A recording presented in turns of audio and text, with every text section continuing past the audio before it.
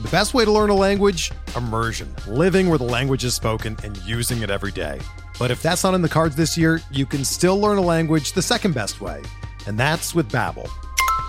Be a better you in 2024 with Babbel, the science-backed language learning app that actually works. Don't pay hundreds of dollars for private tutors or waste hours on apps that don't really help you speak the language. Babbel's quick 10-minute lessons are handcrafted by over 200 language experts and help you start speaking a new language in as little as 3 weeks.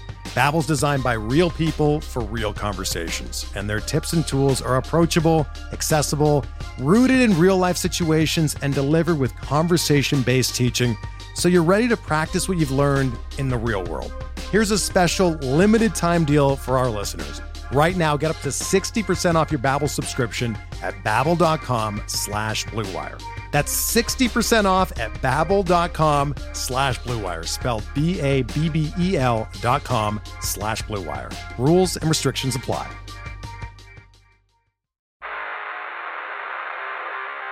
You don't want it, you don't need it, but you're gonna get it anyway. The Kevin Sheehan Show. Here's Kevin. Plenty of time.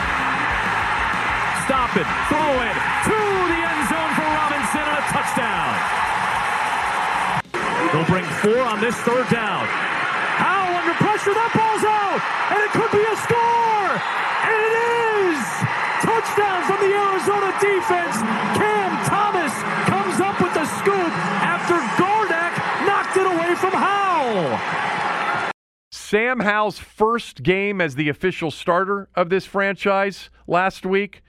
There was some good, there was some not so good. But another chance to do even better comes Sunday in Denver at 4:25 Eastern. A chance for this team to get off to its first 2-0 start in 12 seasons. Yeah, we've talked about that this week. If they win Sunday, and it's a winnable game in Denver, the first time they'll be 2-0 since Rex Grossman led the team to wins over the Giants and the Cardinals at home in 2011. By the way, if they win the game against Denver and they are 2-0, they'll be going for 3-0 for the first time since 2005. They haven't been 3-0 in 18 seasons. 2005, by the way, was the last season in which they won a playoff game. Looking forward to Sunday for sure. Lots on the game against Denver on the show today. The show's presenting sponsor is Window Nation. Call them at 866-90-NATION. Go to windownation.com. If you've been thinking about new windows, I promise you it is worth giving Window Nation the first shot. 866-90-NATION, windownation.com. Mention my name. You'll get a free estimate, and they will take good care of you. On the show today, Jay Gruden. He's going to be with us every Friday. We'll talk last week's win over Arizona. We'll preview the Denver game, and we'll talk some NFL with Jay as well. That's coming up in the next segment. Final segment of the show, the smell test and a few thoughts on Maryland and Virginia tonight in College Park. This segment will include my keys to a win over Denver and a final score prediction on the game. Last week, 20-16 Washington was my prediction. I'm sorry, 20-14 was my prediction. 20-16 was the actual final score. If you haven't rated or reviewed the podcast and you have time, especially on Apple and Spotify, it's super helpful for us. It's 30 seconds of 5 stars if you see fit, and a quick 1 to 2 sentence review. Follow us as well on Apple and Spotify, and subscribe to the podcast. All of those things help. I actually want to read a review that was written by Clay. He gave us 5 stars. He titled his review 5 Stars and a Counter Argument. I'm reading this, and it's a longer review. You don't have to write quite this long of a review. Again, 1 to 2 sentences is fine. But I thought it was interesting, and I think some of you might think so as well. He gave us 5 stars. First of all, he said, Kevin, I've given you 5 stars on my phone and 5 stars on my work phone, a 2-for-1. Thank you, Clay, very much. He writes, an absolute necessity for any DC sports fan who has moved out of the area, especially Tuesdays and Thursdays with Tom. Interesting hearing you and Tom weigh in on behalf of young people on how we perceive RG3. I'm 29, and neither me nor my peers see RG3 as the high point in our time as Washington football fans. Instead, we treat him as another disappointing page in a lifetime that has been one long disappointing chapter. The closest thing we have to a legend is Sean Taylor. Santana Moss and London Fletcher are childhood heroes as well. I think those applauding RG3 as a legend are the same yahoos that hopped from the Carson Wentz is the answer train to the Sam Howell was a fifth-round steal train. In other words, the tambourine shakers that never stop believing. First of all, those tambourine shakers, they may be right about Sam Howell, Clay. Who knows? As for me and my buddies, we will continue to boo RG3. He left us high and dry and wanting more. As for the organization, instead of scrounging for a legend in recent history to appease us young people, they should focus on when times were actually good and hold that as the standard to return to. We're not dumb. We know the team's historic excellence, and we won't settle for less. We demand more than RG3. Thank you, Clay. And, you know, Clay wrote that because we were talking about RG3's return to FedEx Field. We were talking about the video that the team produced with RG3 welcoming everybody back. And how, I said, I thought that that's an interesting choice because I consider RG3 at best to be a very polarizing figure in this franchise's history. There are people that are not fond of RG3, and there are people that are fond of RG3. I mean, I think that's polarizing is actually the kindest way to describe probably the split in the overall fan base. But to your point, Clay, I'm not saying and didn't mean to say that all young people love RG3 and all of the older fans don't.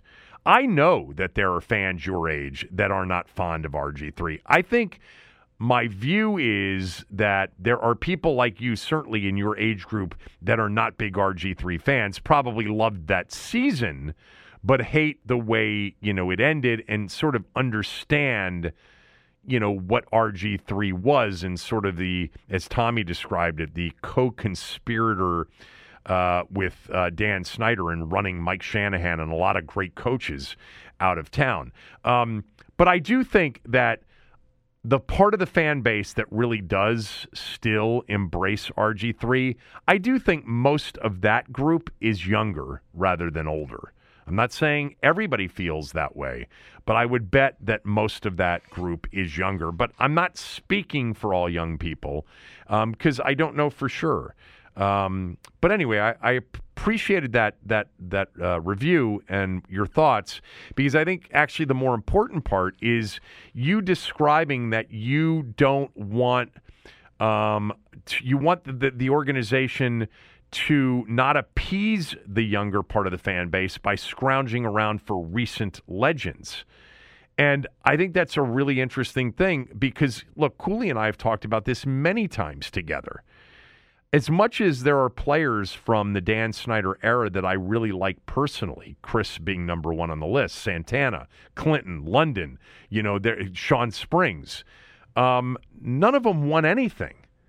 And they to me, come up way short of the real, winners and legends in this franchise that played long before Dan Snyder got here. And I appreciate that somebody of your age recognizes that. I've told Cooley that many times. I understand how many people have 47 jerseys and 56 jerseys and 26 jerseys. I get it, but at the same time, those players, they didn't win anything. And that's why, the whole Sean Taylor jersey retirement thing rubbed me the wrong way. Not because I didn't think his jersey deserved to be retired at some point, but because it went before the champions, and players that deserved it more on merit. And I didn't think that the organization understood that. They didn't. They messed that up. They didn't just mess up the handling of that weekend.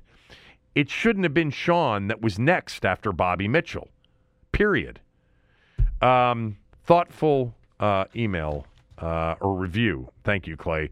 Again, the reviews that you write don't have to be that long. They can be more like what B Squared wrote. B Squared wrote, Kevin, I've been listening to you talk sports since you were on with John Riggins. I love the show, and it keeps me entertained on my hour drive to work. Tom and Cooley are awesome, but I got to say, I need more Doc. I can't understand why you won't let 88 come on more often. I'm just going by what Doc says. Yeah, don't go by what Doc says, because about 50% of what he says about me, anyway, is true. I love having Doc on the podcast whenever he is available to come on, because he's very busy and he's very important.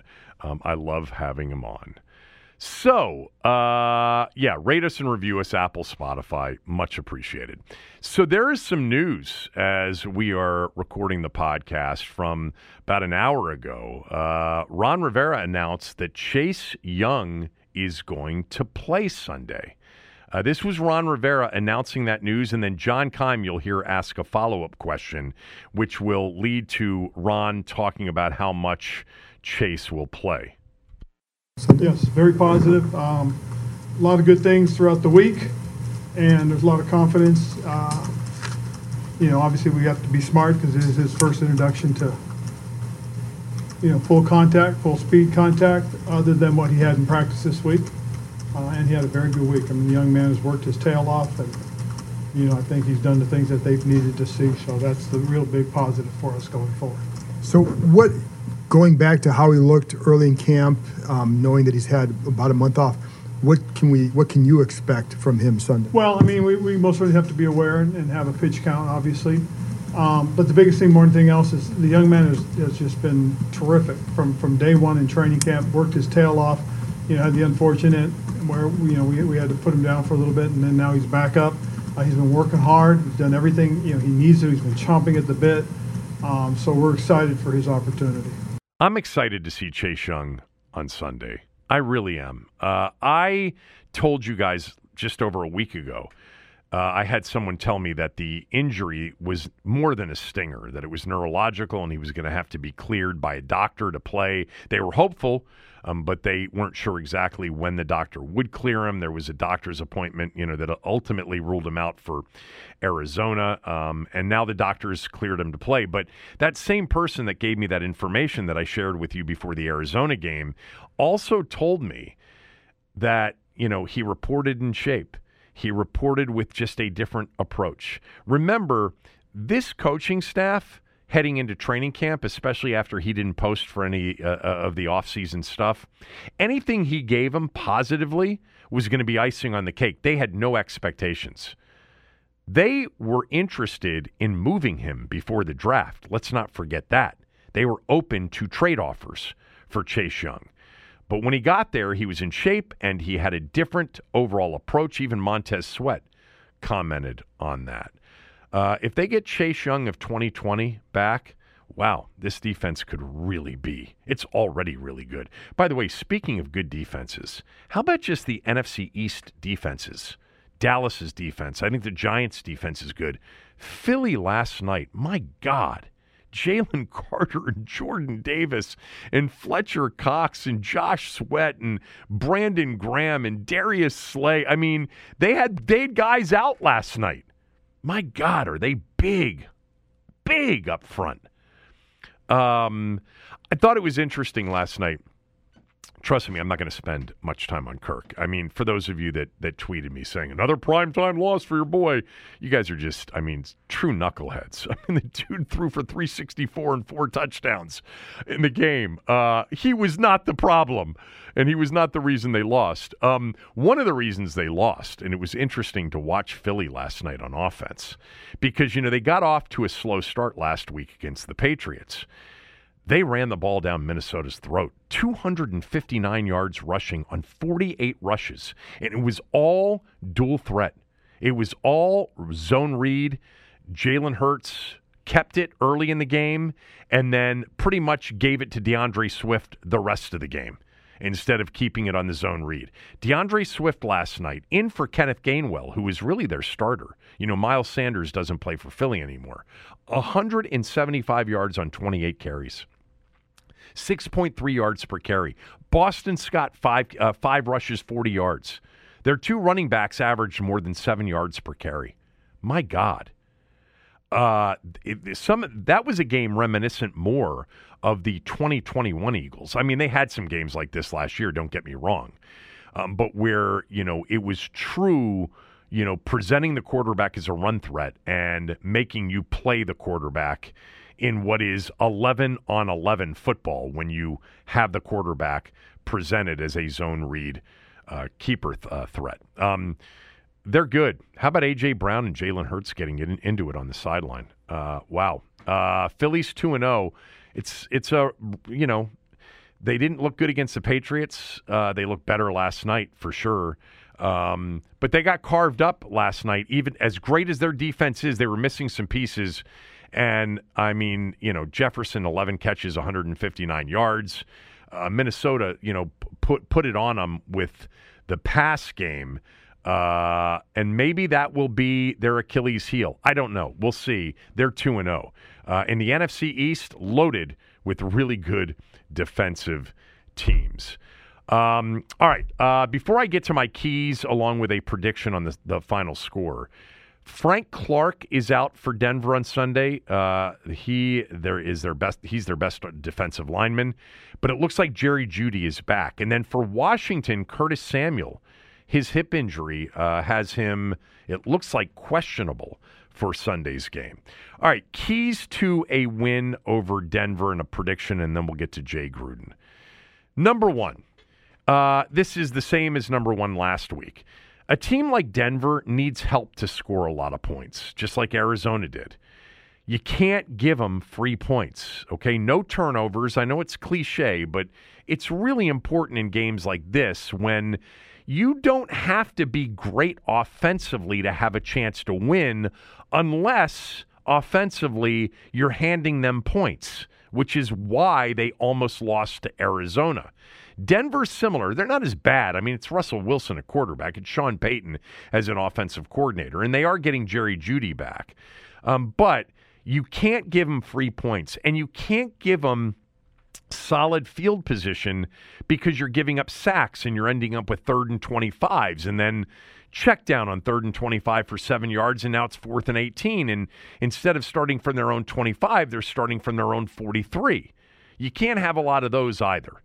Number two, this is going to sound sort of counter to what I was just talking about, but I want them to stay aggressive offensively. We've talked a lot about this week. The game plan last week, throwing it a lot, being aggressive, erring on the side of being aggressive, being at 2.5 to 3 to 1 pass over run to start the game last week into the third quarter before they, really tried to run the ball. I'm not going to give you as a key to beating Denver being more balanced and running the football to protect Sam. I know that a good running game protects a young quarterback and is a young quarterback's best friend along with a good defense. But I've already seen what Eric Bieniemy wants to do and wants to be. And I'd like to see that through. I don't want to risk a game if it's not working, so you got to change on the fly. But I want to see them come out aggressive. I want to see them throw the football. Like we've talked about this week, they understand, I think Eric Bieniemy does, a game-managing quarterback, if that's what he is, then we'll get to that at some point, but they think he's more. And to win big in the NFL, you've got to be able to throw the football. And he wants him to learn this offense and develop as a starting quarterback in the NFL as a guy that's throwing the football, not as a guy that's managing the game. So that's number two. I want to see them stay aggressive. And maybe that shouldn't be a key to beating Denver, but it's a key for me to the development of Sam Howell in the way that I think they want to see him develop. I would certainly expect that if it goes the wrong way, like it did at times against Arizona, that they will, adjust. But I'd like to see the same aggressive approach be in place Sunday. Number 3, Washington beats Denver if they keep Russell Wilson as much as they can in the pocket. If they can, on the bootlegs, which you're going to see some with Russell Wilson, getting him outside the pocket on, a play action to a running back, and then what they call quarterback keepers or bootlegs, as we know them, coming the other way. You got to hem that in too. You got to force him to get rid of it quickly to the shallow, to the guy running the shortest route, and then come up and tackle. But really keeping Russell Wilson in the pocket is huge for any team playing Russell Wilson over the years. He's not as good from the pocket. Sean Payton can carve up defenses with great scheme. He schemes people open. Russell Wilson has always had a difficult time from the pocket seeing all of that. Keep him in the pocket. Play, be disciplined in your rush. We understand that, I think, as football fans, when you just, go hell-bent after a quarterback and you create lanes for a guy like Russell Wilson to run up into or to run or to allow him to get outside the pocket, that's when it's trouble. So keep Russell Wilson in the pocket and make him beat you from the pocket. Number 4, Washington beats Denver if they stop the run. I went back, and I didn't mention this at all this week. James Conner had a couple of creases in that game Sunday. He was 14 for 62. That was 4.4 yards per carry. And Denver's strength, maybe offensively, is Javonte Williams and Samaje Perine, because they actually ran the ball effectively against the Raiders last week. Javonte Williams, who is a college teammate of Sam Howell's, 13 carries, 52 yards, exactly 4.0 yards per carry. And Perine was 8 for 41, 5.1 yards per carry. As much as the defense dominated the game last week, Conner had a few runs, had a few creases. Stop the run. That's crucial. And then lastly, whatever you do, this is going to be, I think, a low-scoring game. I think there are going to be some field goals in this game. Don't lose the game on a bad snap. If they lose the game on a bad snap by Cameron Cheeseman, Ron is deservedly going to take heavy criticism by yours truly for starters. He said he's concerned about this, but he's not going to do anything until something bad happens. Now, it's possible they've been having guys, work out, long snappers, out in Ashburn. I haven't seen that reported, and maybe they can't find somebody to do it that's better. Or maybe he's going to go back to his old technique. All right, my final score prediction. I've got Denver 20, Washington 16. Same score as the Arizona game, but a different winner. I think it's a very winnable game. I think the game's going to go under 39. I kind of like the under in this game. But I think this is a game that comes down to, the team that makes the fewest mistakes. Now, Washington actually made more mistakes. I mean, they lost the turnover battle and won the game. Denver actually won the turnover battle against the Raiders and lost the game. But this is going to come down to one of those games that I think is lower scoring, field position, turnovers, made kicks versus missed kicks. That's why Denver lost last week. They missed an extra point, missed a field goal. So I think it can go, either way. But this is a pressure game for Denver. Denver is 0-1 at home to start the Sean Payton era. 0-2 would be a disaster because next week they go to Miami. So there's a lot of pressure on them to not lose 2 home games to start the season. I think the pressure last week was on Washington at home with the crowd and the environment and the expectations that they were going to beat up on Arizona. This week, maybe Washington can play, a more relaxed game. I'm expecting that Washington will play well on defense. that, Sam will improve and maybe be a little bit more consistent offensively, but that this is going to be a knockdown dragout Sunday in Denver. 20-16 Denver is the prediction, but I could certainly see it going either way. But that is the official prediction. Stay tuned to find out whether or not Denver is in the smell test. Want to tell you right now that Window Nation's deal that they've got going is as good as you're going to get at any time of the year. No money down, no payments, no interest for 2 years. Plus, you can get up to 50% off all style windows. Bow, bay, double hung, any style. You'll save thousands on your new windows and your energy bills, all the while upgrading the look and feel of your home. Yeah, if you choose Window Nation and you call them at 866-90-NATION, go to windownation.com, mention my name, get a free estimate, and you like the estimate and you move forward with them, you're going to work with a great company with a great product. And this deal is probably unmatched anywhere else right now. You're going to save big on your energy bills. You're going to make your home look better, increasing the value of your home.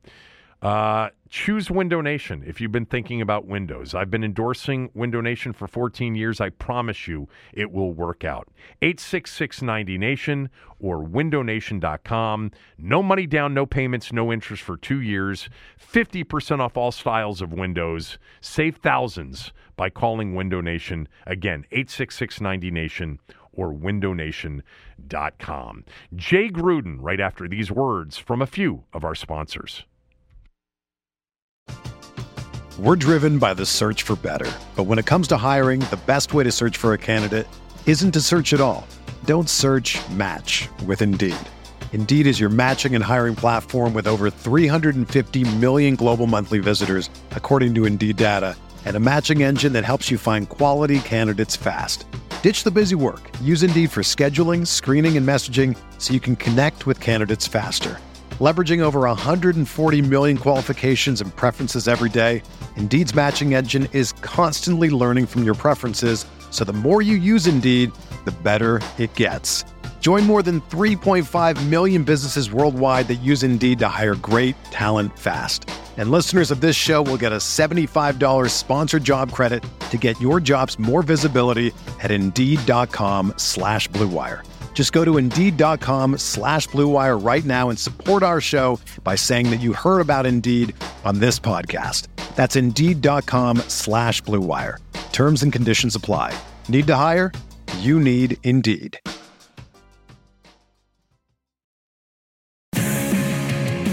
Jay Gruden coming up here in a moment. Before we get to Jay, the fall weather is here. It was 54 degrees earlier this morning. It really felt like fall. I think the summer weather is over.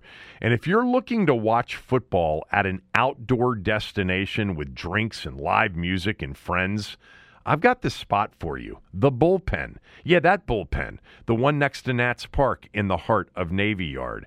It's the go-to spot for all of us for baseball games. But this season, they're bringing you all the NFL and college football action that you can handle. Admission, of course, is absolutely free. Get your friends together, wear your team colors, and head on over to the Bullpen to watch football in an outdoor setting that's fun. They've got the games, the drinks, the energy to make every moment unforgettable. Visit them today at thebullpendc.com to see the game schedule. We had our Burgundy and Sold party down there back in late July.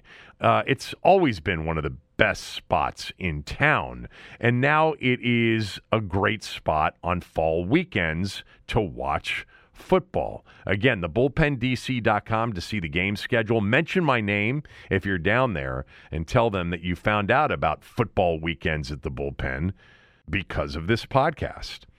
All right, Jay Gruden is with us right now. He's going to be with us every Friday during football season. We'll take a look back at the Washington game from the previous week, look forward to Sunday's game, and we'll talk some NFL as well. So let's start, Jay, with just last Sunday, the close call win over Arizona. What did you think?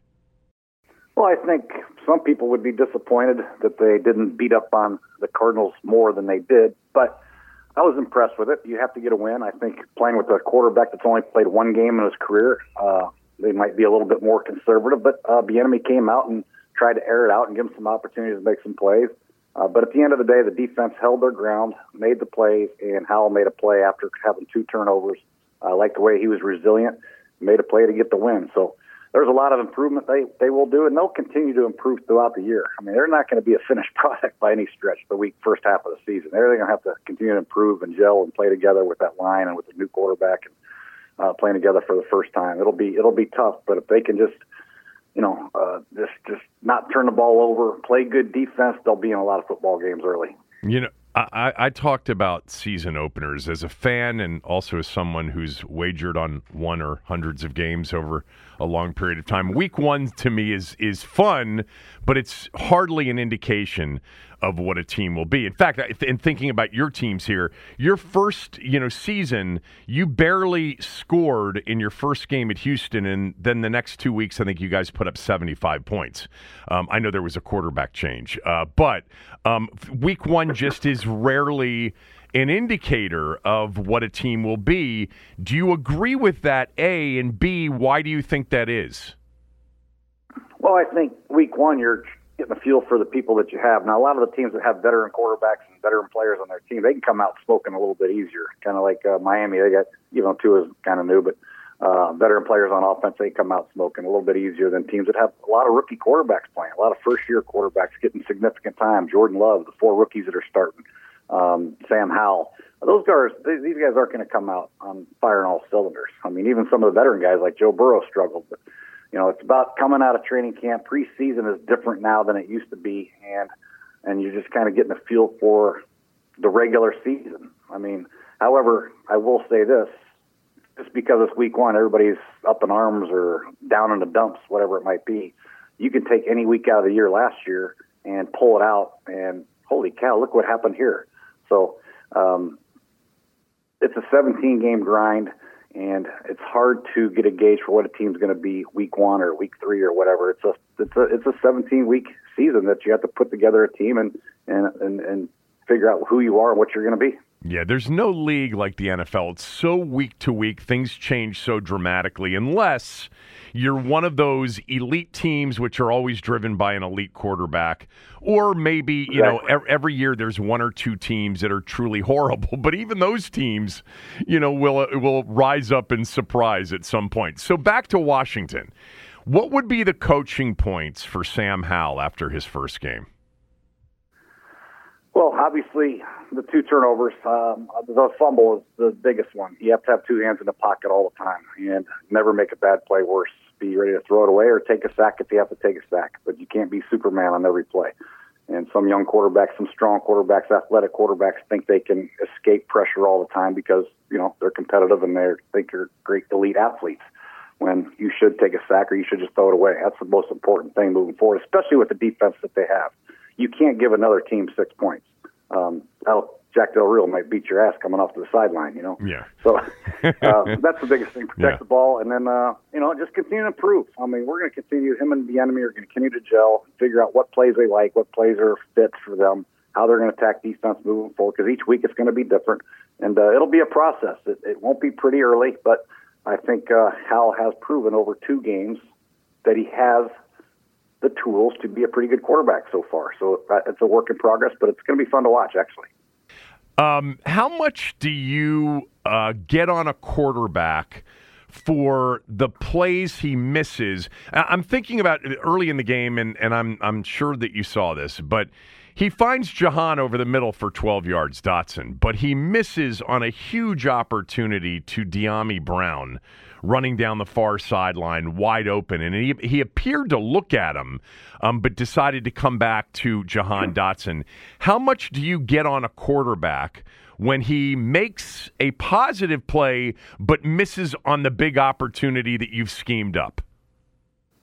Never get on a quarterback for a completion, especially a first down 12 yards. Now, you'll show them on the film the big alerts. Every play, or most plays, will have an alert tagged on it. You have a big post over the top for quarters, or a go route for man-to-man with Terry McLaurin if it's single high defense. You might run a shallow cross or something like that, and then have Terry on a go ball, and if it's single high, you alert Terry. most plays, drop back plays, have a big alert on them. And you just, big plays are hard to come by in the NFL. If you get the looks that we want, let it rip.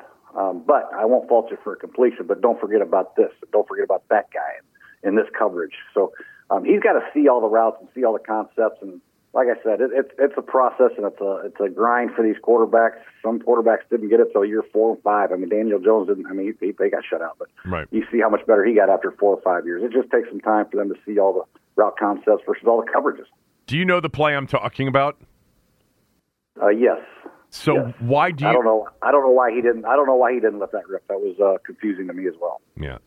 Because I do remember you telling me that Kansas City Monday night game when you guys had a chance to take the lead late, and Doxson kind of dropped it in the back of the end zone, and you said the play was schemed up for Jordan Reed, and he was wide open for 6. And so yeah, it was a double move, and there was no safety, and Jordan toasted that poor safety trying to cover him. I think it was Mitchell. Yeah. But, I mean, he threw a good ball to Doxson. We just didn't come down with it. Right. What were your thoughts on the overall, offensive scheme, the game plan, the play calling? I mean, he came out aggressively, letting Sam throw it a lot. I mean, they were 3-1 pass to run in that first half and into the third quarter. Yeah, I think that, being that they're playing Arizona Cardinals, I think they probably thought they could block them up and take some shots early, get the crowd involved, and probably a little bit more overzealous than anything. But I like the aggressive nature, trying to show people that your young quarterback is ready to go. And then I think when they lost the lead, he tapered it back a little bit, got Brian Robinson involved, and I think that's what you're going to see their bread and butter is probably. But, I mean, you have to let your quarterback play. And in order for them to win the division, go to the playoffs, he's going to have to make some throws and make some big-time throws and drop-back situations, and let's see what he's got. And I like the fact that they trusted him to take those shots early. And then I like the fact that they adjusted and did what they had to do to win the game. That's the most important thing. What else offensively, good or bad, stood out to you? I mean, there's been a lot of discussion about the offensive line play this week and, who was responsible for the sacks, et cetera. But just overall offensively, something that you really liked or something that you were concerned about? I think moving forward, the movement on the offensive line, Brian Robinson, I got to see some more holes or something and speed or something.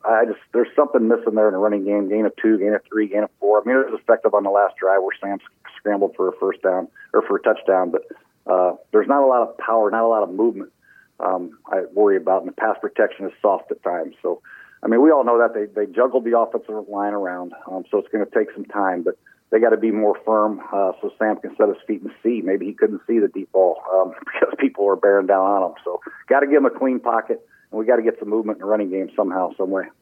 On the other side of the ball, the 3 best players, or certainly 3 of their best players, John Allen, Daron Payne, and Montez Sweat, you are very familiar with all 3 of them. They were drafted when you were here. How do you, as a coach, after a dominant defensive performance like that one, kind of balance the great performance, with the fact that the Cardinals are pretty bad offensively, and the quarterback in that game is probably at best a backup quarterback in the league?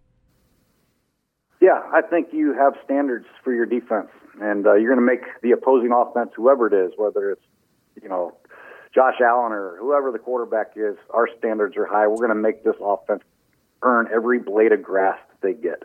No free plays, no late hits, play to the whistle, hustle, and hit. And that's where your MO's got to be. And that's the way they played. They all ran around and had physical tackles, and they rushed the passer, they stopped the run. And now the standard's set. That's the expectations they have to meet every week. And it's going to get harder and harder. Russell Wilson, Sean Payton, it's going to get harder this week and next week after that. I mean, eventually you're going to play the Eagles and the Cowboys. And but when you set your standards and you hold everybody to those standards, and you have great players holding these players accountable, like Payne and Allen, they're going to make sure that Jamin Davis is in the right spot and Kendall Fuller's tackling and all these other things. So they have good leadership, they have good coaching, and they have good players. You just said good coaching. You've already mentioned Jack Del Rio. You coached against him when he was a head coach, and I think also when he was a coordinator. Do you like Jack Del Rio? Yeah, I mean, he does a good job. He's sound in what he does. I mean, he's not overly complicated. You're not going to see a lot of nuances in the blitz game or anything like that. He's more of a conventional, let's get after their ass type guy and play our style of defense, and we're not going to try to trick you into anything, which is good. Sometimes you like to have a little exotic blitz from time to time, which he doesn't do a whole lot of, but he's sound in what he does, and he's a motivator, and that's what you need to do. One more thing, just about last week, but it also ties into moving forward. It appears right now they've got a long snapper issue. Their long snapper, Cameron Cheeseman, dribbled a couple of back during the preseason, and he bounced one back on Sunday.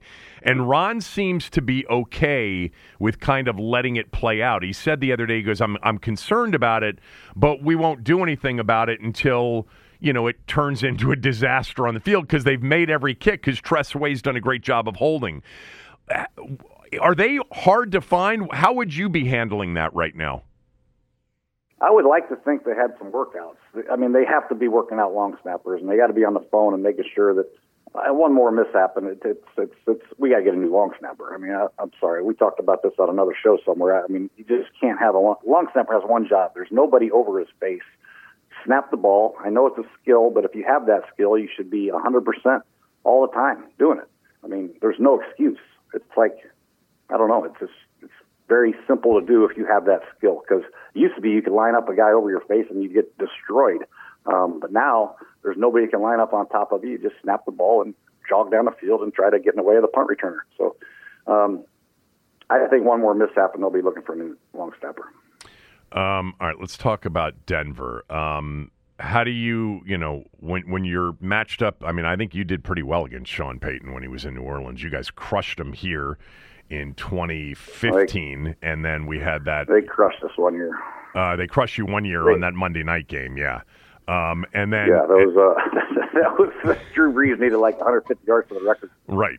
He's not going to get it on our watch. He got the first two drives. Yeah. Well, that 2018 team, and I've told you this before. I think the end of that 2018 season, the game at Tennessee in particular, was one of the best coaching jobs in a game that you did while you were here.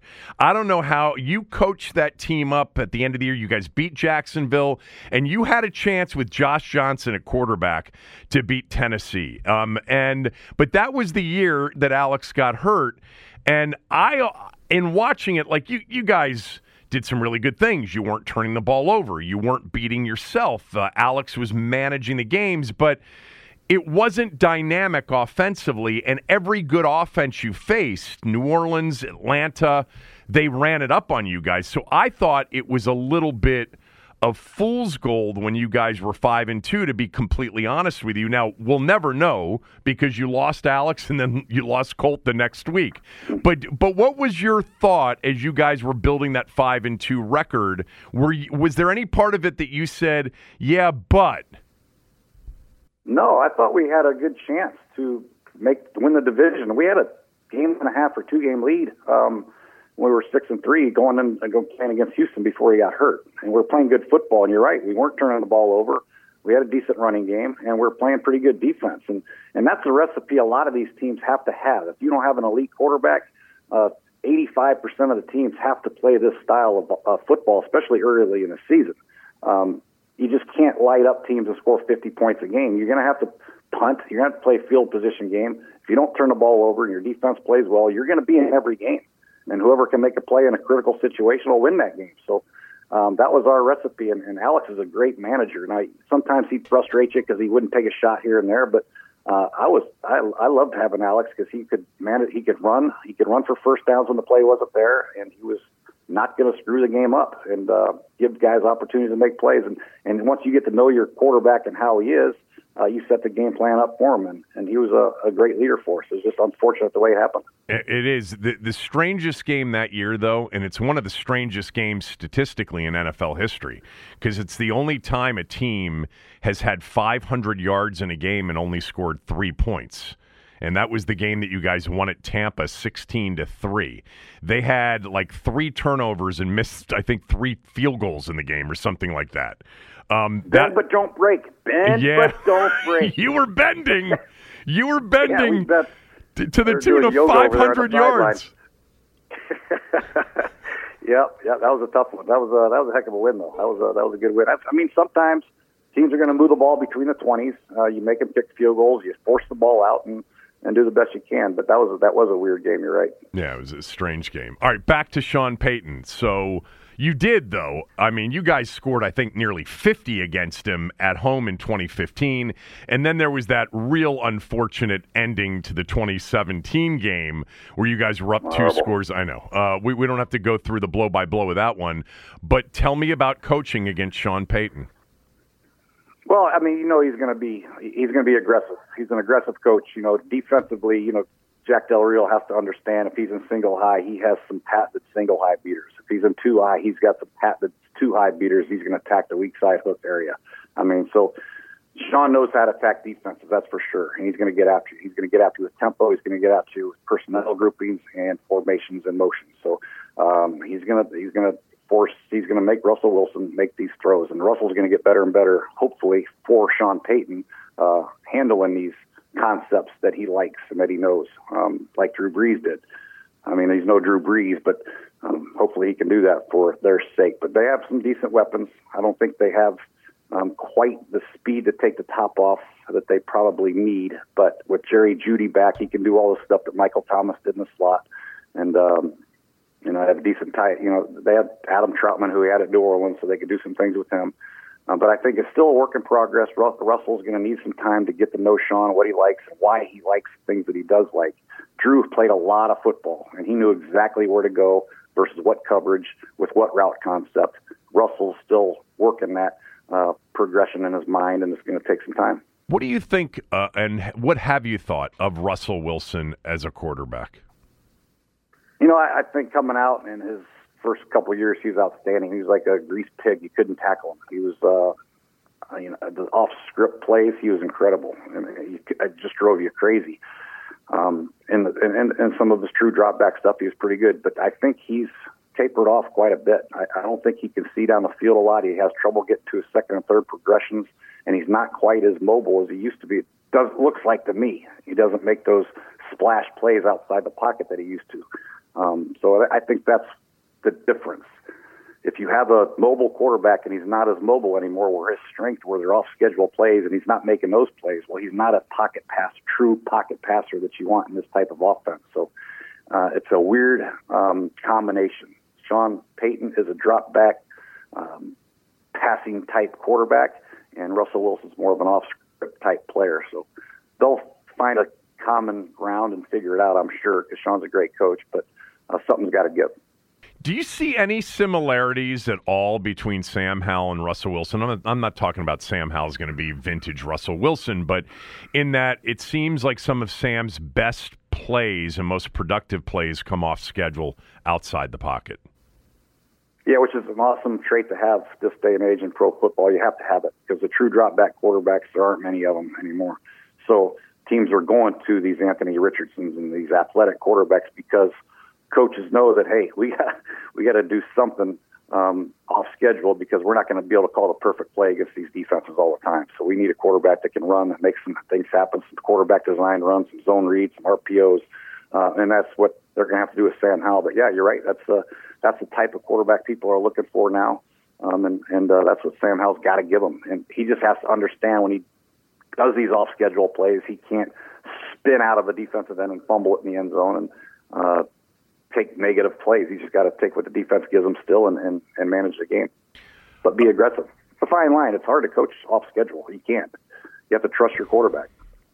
I've heard you say this before.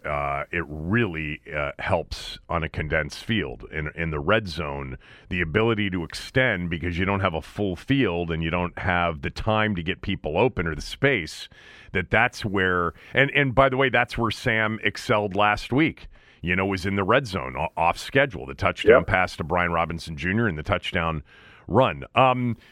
When you look at when you face a team that has an outstanding cover corner like Pat Surtain in Denver, is the game plan?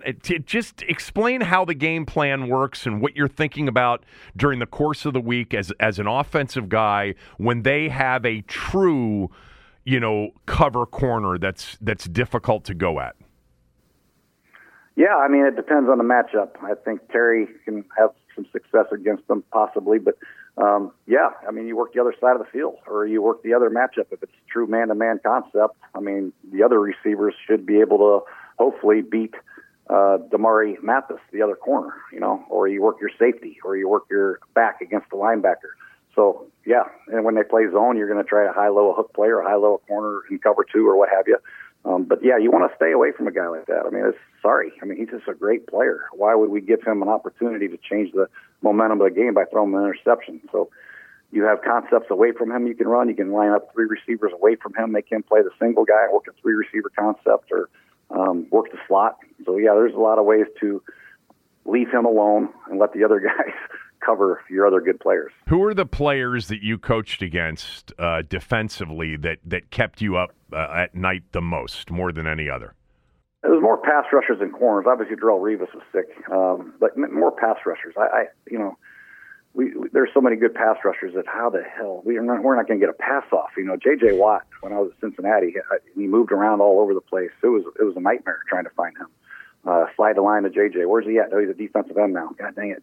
He's at the right defensive end. He's over attack, trying to chip him, but then you had the motion. Wherever J.J. Watt is, motion and chip him. He was by far the best player I had to go against because he was everywhere. All right, let's talk some NFL. What do you think the Jets should do? Should they ride it out with Zach Wilson, or should they be looking for somebody to come in that can quarterback a team that's pretty damn good, roster-wise? I just think they got to stick with Zach. I mean, he was a top draft pick, and I know they fell out of love with him a little bit and went out and got Aaron Rodgers and benched him for Mike White last year. But I don't know who they're going to get. That's the issue. I mean, most guys are backups for a reason. These older quarterbacks are out of the league because they don't want to play anymore, or they've had opportunities and haven't done very well, unless you go to like a Matt Ryan in the booth or somebody like that. Carson Wentz would probably be a good choice because he's played a lot of football. He'd be a good backup if he struggled. But other than that, I don't know. And not many teams are going to trade a backup quarterback because you see how valuable they are. I mean, why would you trade Jacoby Brissett if Sam Howell runs his own read and messes up his shoulder week 2 or 3?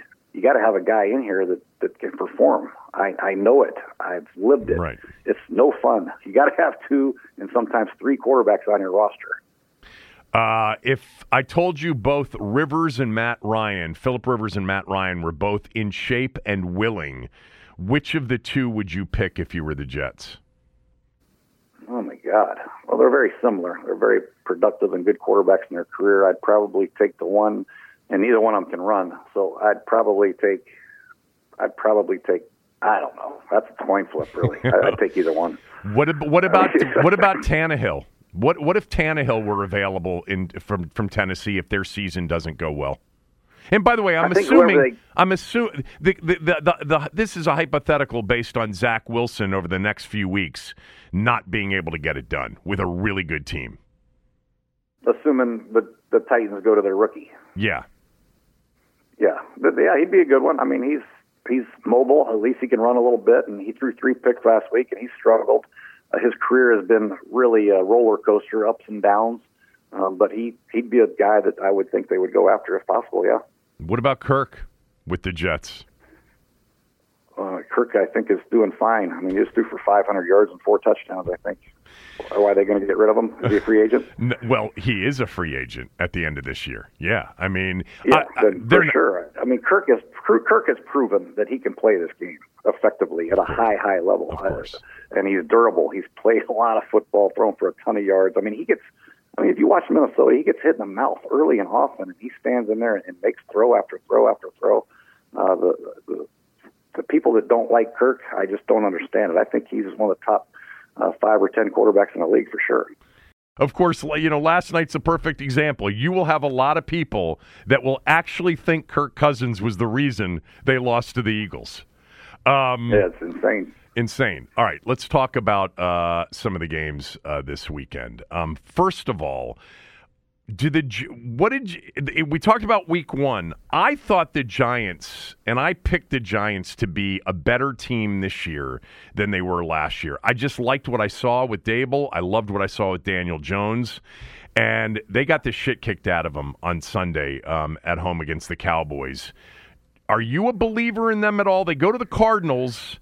I actually am a little bit concerned about this game for them because they took such a battering. But what do you make of the Giants and their ability to bounce back here? By the way, they then go to the 49ers on Thursday night. So if they don't get this one, they're staring an 0-3 start in the face.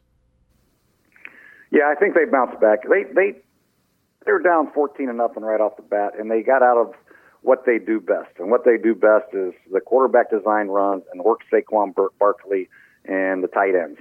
So once you get out of that and you turn into a drop-back passing game, you're throwing to Hodgkins and Slayton and Paris Campbell, you're going to struggle because the offensive line is not that good, and they can't hold up against a pass rush like Dallas. So your hands are tied behind your back. You have to try to make an effort to come back by throwing the ball, but you're not built that way. You're built to be successful on first down with Saquon, do some bootlegs, do some quarterback design runs, and that's how they were successful last year. Do some jet sweeps, all that fun stuff to get on the perimeter. And they weren't able to do that because they were down so fast and so early, and they had to do something that they're not built to do. So I think 0-0 against the Cardinals, you'll see the true Giants come out and try to run the ball with Saquon, quarterback design runs, jet sweeps of Paris Campbell, screens, what have you, work the tight end if Waller plays, or Bellinger. He was a good player last year, and that's how they play. What do you think of Josh Allen right now in Buffalo? Well, one game, he played against the Jets twice last year. He did the same thing. They won once, and the game they lost, I think he threw 3 interceptions and got sacked 6 times.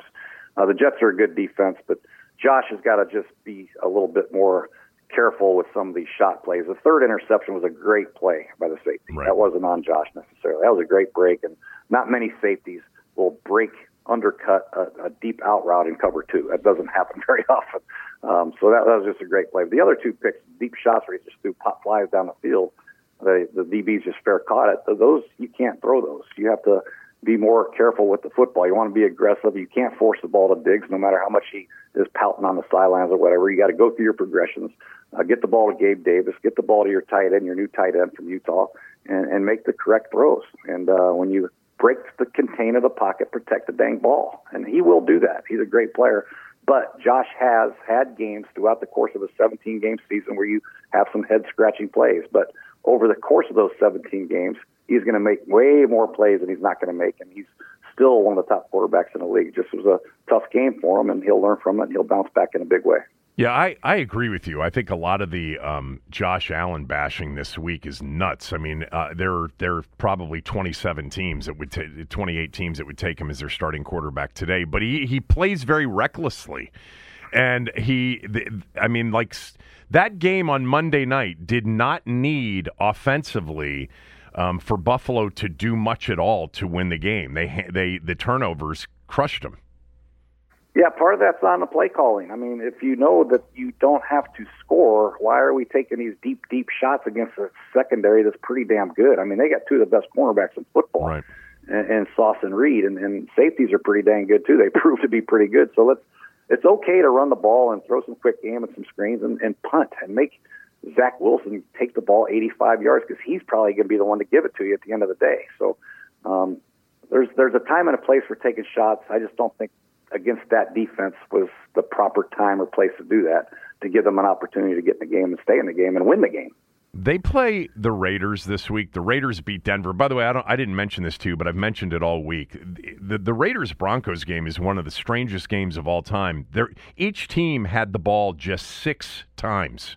There were just 6 possessions offensively for each team in the game. They just drove it for long periods of time. The ball didn't hit the ground that much. The clock kept rolling, and that's why it was a low-scoring game. Is just the clock just kept getting chewed up. But Jimmy Garoppolo now, as a starting quarterback in his career, is 41-17. All of the credit in San Francisco went to everybody but him, and he seems destined to be one of those quarterbacks that all of the credit will always go somewhere else other than him. And yet, he seems to have played big in some big spots during his career, and every team he's on seems to win. What do you think of Jimmy Garoppolo? Yeah, I think you're right. He does put your team in a spot to win. I compare him kind of like Alex Smith. Maybe he's a game manager. He's accurate. He seems to be a good leader. He doesn't cost your team games typically, but you'd like to have him. But you're always looking to get better. You know what I mean? That's why the Chiefs went out and got Patrick Mahomes. They know Alex's limitations probably, and he's getting older. And they had a chance to get a superstar, a young player. And if the Raiders have a chance to draft somebody in the first round that they think is going to emerge as a superstar quarterback, they'll probably draft him and get rid of Jimmy. But if Jimmy's on your team, he gives you a good chance to win, and he's going to put them in position. And you surround him with a guy like Devontae Adams and Jacoby Myers, who's a great route runner, and Hunter Renfrow, and Austin Hooper, who's a decent tight end, and Josh Jacobs, a good back. You're going to have a chance to win because he's not going to hurt you. He can only help you. He's accurate and get the ball out. All right, a couple of these games real quickly. Did the Bengals bounce back at home against the Ravens after one of the worst offensive performances you'll ever see by a team? Yeah, I think that's the most disappointing game of all. I mean, you can't have the receivers that they have and one of the best quarterbacks in the league and throw for 80 yards. That is unheard of. Do you give credit to the Browns' defense, or who's calling plays over there? I don't understand it.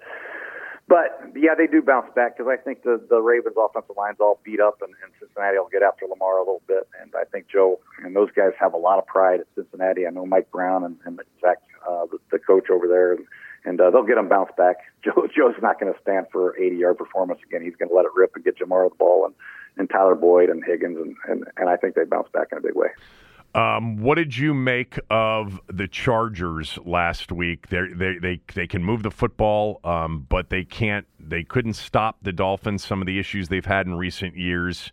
They play the Titans on the road, early start, West Coast to East Coast.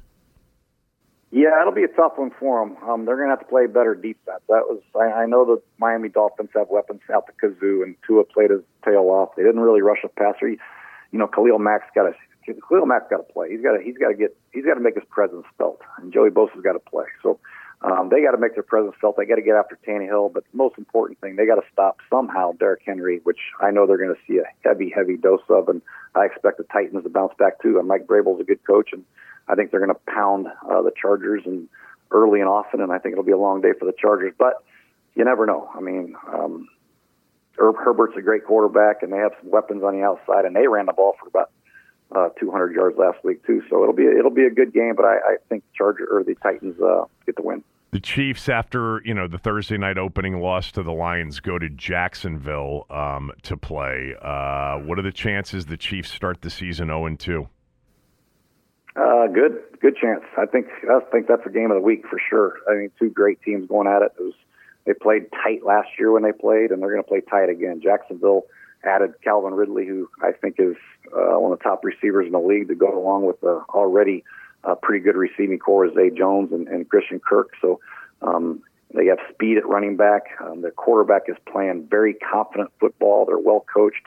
The defense is playing pretty darn good. That second-year player is rushing the quarterback. They got Josh Allen rushing. They got Trayvon Walker. Yeah. They got pretty good. They're pretty damn good.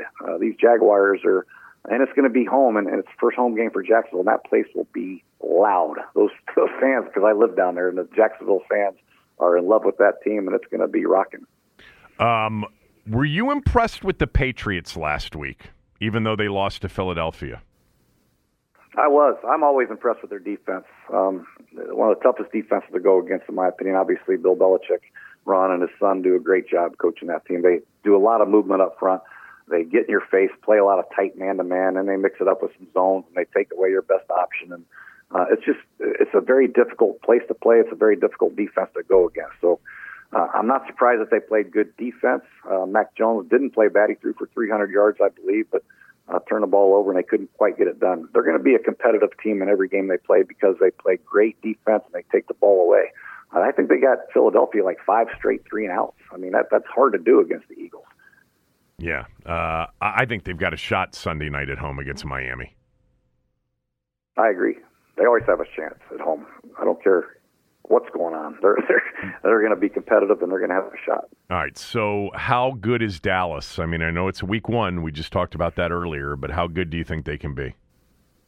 Well, they're not going to jump out to these leads like they did against the Giants and block a field goal, get a pick 6 or fumble return for touchdown and be up 20-0 by the time you get out of tie your shoes. You know what I mean? So they're going to play some close games, and Dak, all eyes are on Dak. You know, when they play from behind, which they will eventually, can he make the throws necessary to win? And I believe they have a great defense, and they have good enough skill players, and I think Dak is still damn good quarterback. So I think they're one of the top teams in the NFC for sure. I think they're Super Bowl contenders. They're obviously going to compete with Philadelphia for that division crown in Washington, but they are talented. Yeah. Do you have a best bet of the weekend? Yeah, I think the Giants bounce back and take Arizona.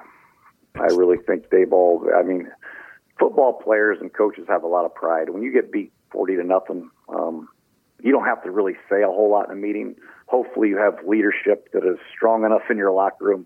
We ain't going to take this shit anymore. We're going to come out guns a-blazing and play much better football. And I just think Arizona's nowhere near they should be for an NFL roster. All right, so the Giants laying the 4 in Glendale against the Cardinals is your bet of the week.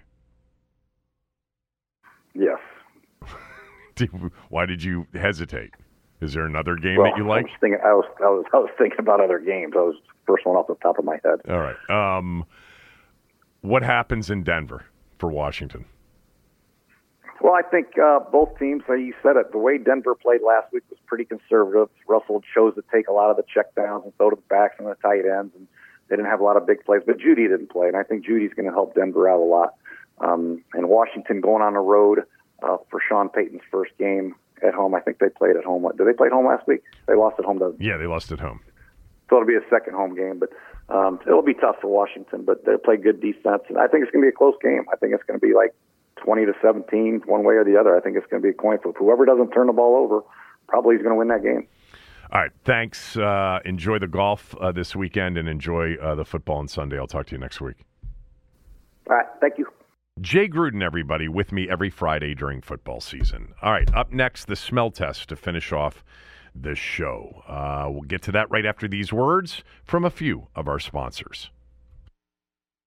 You know, if I would have applied myself, I could have gone to the NBA. You think so? Yeah, I think so. But it's just like, it's been done. You know, I didn't want to, I was like, I don't want to be a follower. Hi, I'm Jason Concepcion. And I'm Shea Serrano. And we are back. We have a new podcast from Wondery. It's called Six Trophies. Woo! And it's the best. Each week, Shea Serrano and I are combing through all the NBA storylines, finding the best, most interesting, most compelling stories, and then handing out 6 pop culture themed trophies for 6 basketball related activities. Trophies like the Dominic Toretto I Live My Life a Quarter Mile at a Time trophy, which is given to someone who made a short-term decision with no regard for future consequence. Or the Christopher Nolan Tenet trophy, which is given to someone who did something that we didn't understand. Catalina Wine Mixer trophy. Ooh, the Lauryn Hill You Might Win Some, but You Just Lost One trophy. And what's more, the NBA playoffs are here, so you want to make 6 Trophies your go-to companion podcast through all the craziness. Follow 6 Trophies on the Wondery app or wherever you get your podcasts. Listen ad-free right now by joining Wondery Plus. When you need mealtime inspiration, it's worth shopping Kroger, where you'll find over 30,000 mouth-watering choices that excite your inner foodie. And no matter what tasty choice you make, you'll enjoy our everyday low prices, plus extra ways to save, like digital coupons worth over $600 each week. You can also save up to $1 off per gallon at the pump with fuel points. More savings and more inspiring flavors make shopping Kroger worth it every time. Kroger, fresh for everyone. Fuel restrictions apply. Another day is here, and you're ready for it. What to wear? Check. Breakfast, lunch, and dinner? Check. Planning for what's next and how to save for it? That's where Bank of America can help. For your financial to-dos, Bank of America has experts ready to help get you closer to your goals. Get started at one of our local financial centers or 24/7 in our mobile banking app. Find a location near you at bankofamerica.com/talktous. What would you like the power to do? Mobile banking requires downloading the app and is only available for select devices. Message and data rates may apply. Bank of America NA, member FDIC.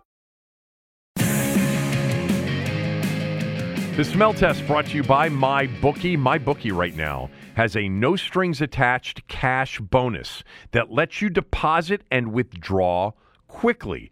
Now, how does it work? Go to mybookie.ag, use my promo code KevinDC, and on a deposit of $50 or more, you can receive up to $200 in cash instantly to your MyBookie account.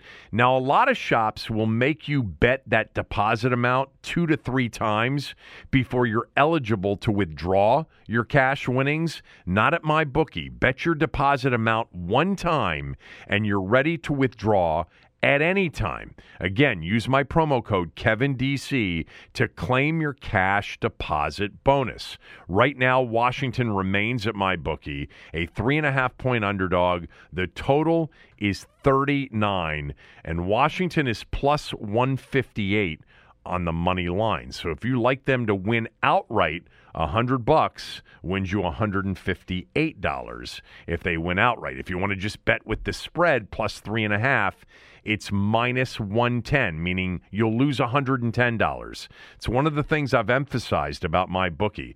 They've got fair pricing. Some of these places are going to charge you minus 120, minus 125 on a loss. That is not something you want to pay. MyBookie's got fair point spreads, fair money lines, fair totals, and fair pricing. Go to mybookie.ag, use my promo code KevinDC. By the way, the Terps line tonight up to 15 at MyBookie. Maryland hosting Virginia tonight at CQ Stadium in College Park. The Terps are 2-0, trying to get to 3-0. They haven't been overly impressive at this point, beating Towson and Charlotte. They trailed Charlotte last week 14-0. But this is a game that many of us have marked on the calendar once we found out they were going to play UVA. It's been a long time since playing an ACC opponent in the regular season. Locks has done a really good job of trying to reestablish some of the games that were important to Maryland football fans. He's played West Virginia. That was a game that we'd love to see on an annual basis. And playing Virginia is a big deal as well. Now, Virginia is not very good, although they played a better game than some thought last week in a 36-35 loss to a very good James Madison team. But tonight in College Park, Maryland, a 15-point favorite at MyBookie. I like Maryland to really show up tonight and play a complete game. I would be surprised if this isn't a one-sided game against Virginia, and that would set Maryland up for the game next week at Michigan State. Michigan State gets Washington this week in East Lansing. And the Terps have a chance to get really to 5-0 before they play Ohio State in Columbus. Now, I know I've said this before in recent years. It's like, Sheehan, you get way too excited about Maryland's team too early in the season. And remember a couple of years ago in their Friday night game, they got absolutely waxed by Penn State. Then it happened against Iowa as well. Well, look, I've also said the last couple of years that these are going to be Mike Locksley's best teams. And they have, had 2 excellent seasons. They've won 2 straight bowl games. And I think they've got a shot if they can beat Virginia and then go to Michigan State next week. Michigan State's not that great this year. And then they've got Indiana at home to get to 5-0 before a game in Columbus on October 7th. They would likely be ranked at that point. They've gotten votes now in both of the polls. Put 3 more wins together and do it impressively. And I think they would be sitting there, somewhere between 20 and 25, headed to play Ohio State, where they've never played well in Columbus, but they have played well at home against Ohio State. But I'm looking forward to the game tonight. If you're not going to get to College Park, it is a nationally televised game on FS1, 7 o'clock kick in College Park. MyBookie.ag, again, use my promo code KevinDC. So, the smell test. Last week was really one of those painful weeks because it was a 4-5 week. It was a 4-5 week with 0-4 on Saturday with the college football plays. And then I went 4-1 on my NFL plays. The college plays were painful because, well, Nebraska didn't work, okay? Understood. And Illinois didn't work last Friday night. But Texas Tech catching 7 against Oregon, They were up, by 2 scores at one point in the second half. And then down 31-30, they're driving for a game-winning field goal attempt, and they throw a pick six at midfield. So that game loses 38-30. And then Minnesota, I had laying 20.5. They had no business laying that number. And they're up 22-6 with a 1st and goal at the 1-yard line with still 3 minutes to go, so they're not going to take knees. And they couldn't punch it in, and they kicked a field goal. They went backwards, in fact. So 4-5 last week. And good NFL day. I got this from Jesse on Twitter. You can follow me on Twitter, at Kevin Sheehan DC. Jesse, I saved this. Jesse tweeted me after my smell test last week, and he said, "Are you high playing the Cardinals and the Rams? You just said they might be the 2 worst teams in the league. You're wrong about both of those, and I really hate the Buccaneers pick, too." Well, thank you, Jesse, and I did. I 100% said, either on radio or on the podcast, when I gave out the Cardinals +7 and the Rams +5 last week, I said, this is one where you've really got to bite your lip hard because these could be the 2 worst teams in the NFL. Now, the Rams had a healthy Matt Stafford out there, and I thought he looked really good against Seattle. It's week 1, but, that doesn't change the fact that he looked healthy and he had a lively arm. But yeah, I gave out the Buccaneers as well. 2 of those 3 teams, Jesse, won outright. And Arizona could have won outright. I'm glad they didn't. I'm glad they just covered and lost the game. By the way, my circa picks last week, 4-1 in the NFL. And then my circa survivor pick was Denver. So I am out after 1 week. And I had a couple of people, friends of mine, say, "Why did you pick Denver? Like that was a 3-point line." And I told them, I said, in these first few weeks, the obvious picks go down all the time. Every year in this survivor pool, you'll see, big favorites get picked by survivor players, and they get beat outright in week 1 or week 2, and it's like 3/4 of the field is out. And last week, look, I told you I bet Arizona, I bet the Rams, and I bet the Buccaneers. Those were those were 3 of the more played survivor picks last week, and 2 of those went down. Anybody that had Minnesota in week 1 and anybody that had Seattle in week 1, they're out. And I thought Washington, would win the game, but I wasn't 100% sure. That's why I bet Arizona +7, and because it was a major contrarian play. And the other one was Baltimore. And I just wanted to steer clear from the obvious picks, knowing that 1 or 2 of them would go down, and I didn't know which ones would.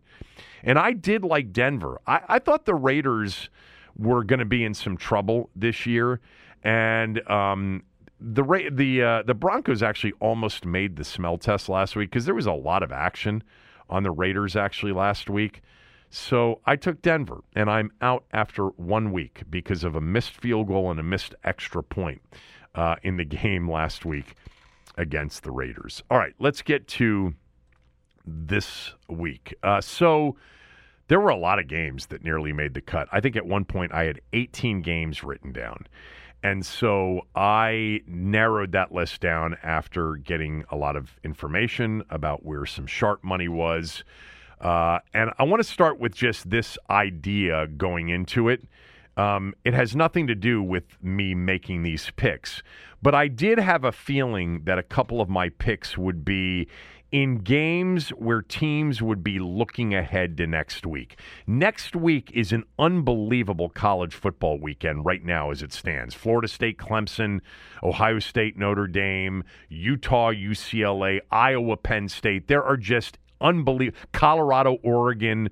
There are unbelievable games next weekend. It is the first major heavyweight matchup weekend of the college football season.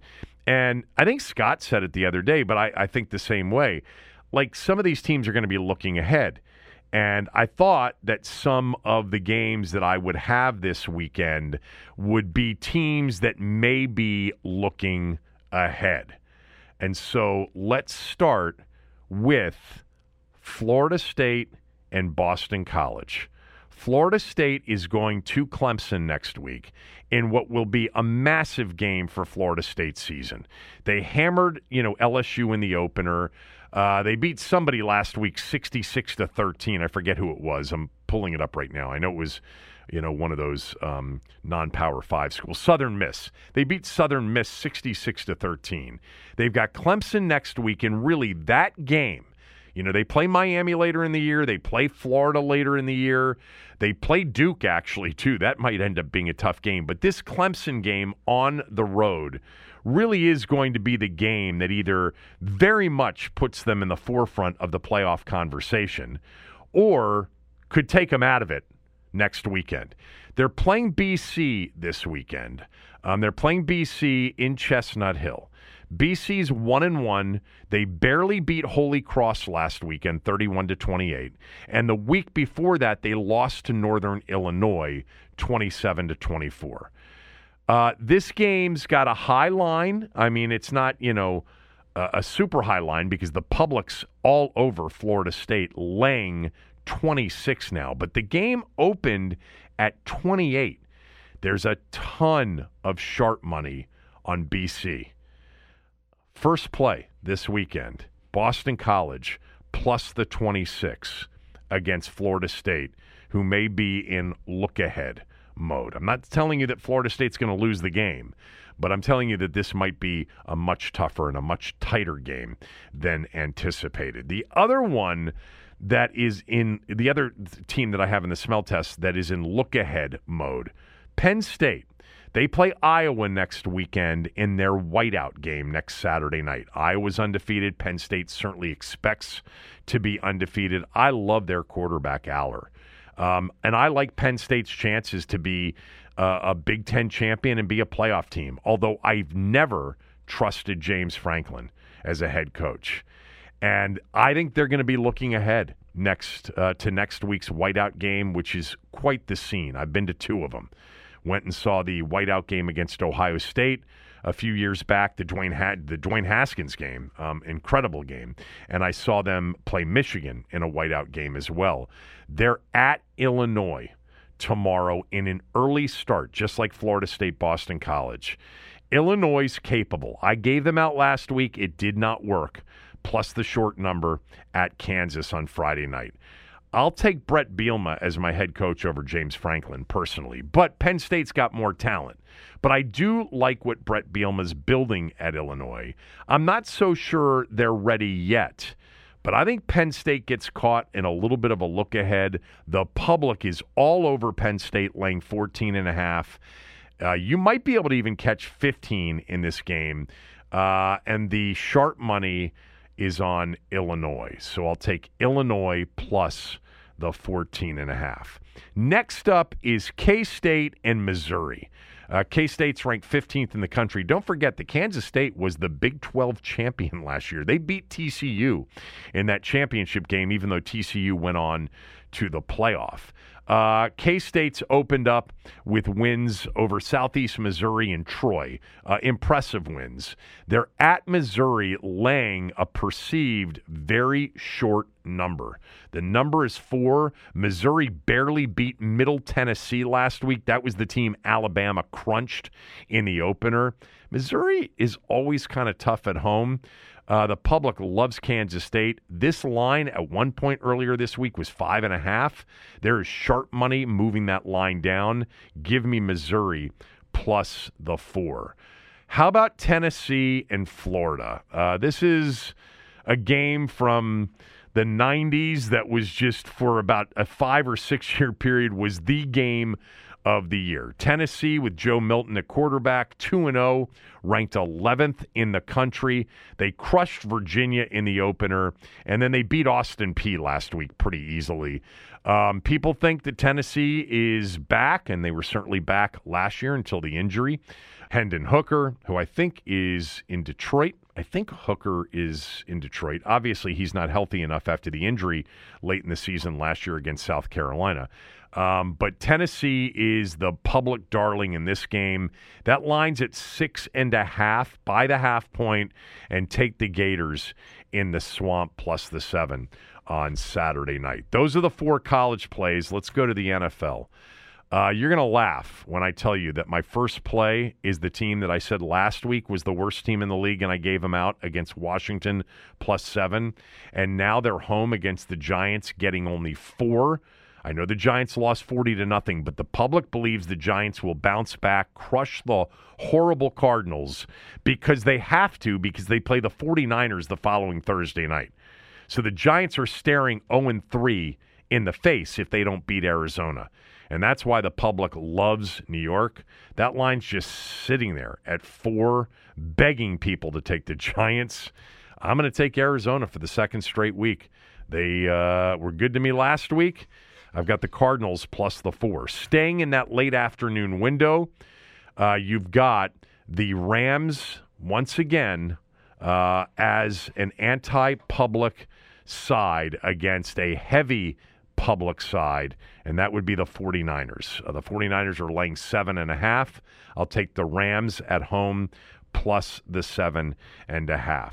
Sunday night, the Patriots are catching 3 against the high-octane Dolphins, who had Tua throw for 466 last week in their 36-34 win over the Chargers. The Patriots were impressive against Philadelphia. They're catching 3 in Foxborough Sunday night. I'll take the Patriots plus the 3. And then on Monday night, I'm going to give this one out now. I like the Panthers plus the 3. The public loves what they saw with the Saints, 16-15, okay? The Panthers did not look great in their loss to Atlanta. This is a home game on Monday Night Football. Our first look at Bryce Young. Most people didn't watch the game last week. I like Carolina plus the 3. BC plus 26, Illinois plus 14.5, Missouri plus 4, Florida plus 7 on Saturday, the Cardinals plus 4, the Rams plus 7.5, the Patriots plus 3, and on Monday night, the Panthers plus the 3. There are your smell test picks for this week. I'll tell you, there were a lot of games. Like I gave out on the show yesterday, I think I mentioned, certainly I did on radio, I'm pretty sure I mentioned it on the podcast, that I leaned in the direction of Navy against Memphis. They covered easily. And then I liked the over in the Minnesota-Philadelphia game last night, and that game went way over. There are other games that were really close that I'm going to play personally, but they didn't necessarily fit completely the smell test criteria. I like Georgia Tech. They're getting 18 at Ole Miss a little bit as a lean. I like Purdue a little bit as a lean against Syracuse. Ohio getting 3 against Iowa State is a strong lean. And then on Sunday, the Titans were very close to making the smell test. I think I like them, and I think I like the Jags as well. The Falcons also could be a play. By the way, let me mention, Sunday before the 1 o'clock games, follow me on Twitter. Check out my Twitter at Kevin Sheehan DC. I may add a game to the smell test before the Sunday kickoffs because there is one game in particular that I'm just waiting for more information on. So I may add a game to the smell test Sunday via Twitter. All right, that is it for the day. Can't wait for Sunday to see what this team looks like in Week 2. Be back on Monday to recap the whole thing. So the Broncos show the whole playbook in the first quarter. Lead 10-0. And Washington now at the 20-yard line. Their first possession of the second period. And Williams going deep. Sanders beats Haynes. Sanders out in front. 80 yards. Touchdown. Hello, sports fans. Whoa. Doug Williams right on stride with Sanders. And that is nothing more than bump and run coverage that time by Mark Haynes on Ricky Sanders, and he got smoked. Everyone is talking about magnesium. It's all you hear about. But why? What do we know about magnesium? Well, magnesium is the #1 mineral that 75% of Americans are deficient in. If you are a woman over 35, magnesium will help you rediscover balance, energy, and vitality. Magnesium supports more than 300 enzymatic reactions in your body, including those involved in hormonal balance. From functional medicine doctors to mental well-being and female hormone experts, we all know that magnesium is the one mineral to improve all aspects of well-being and health. But which one? Magnesium Breakthrough from Bioptimizers, the trusted choice recommended by leading experts with 7 best-absorbed forms of magnesium to ensure your body receives the support it needs for overall well-being. Go to bioptimizers.com/balance today and use code BALANCE10 for 10% off. Support your journey to wellness at bioptimizers.com/balance. Magnesium Breakthrough from Bioptimizers, your foundation to optimal health and vitality.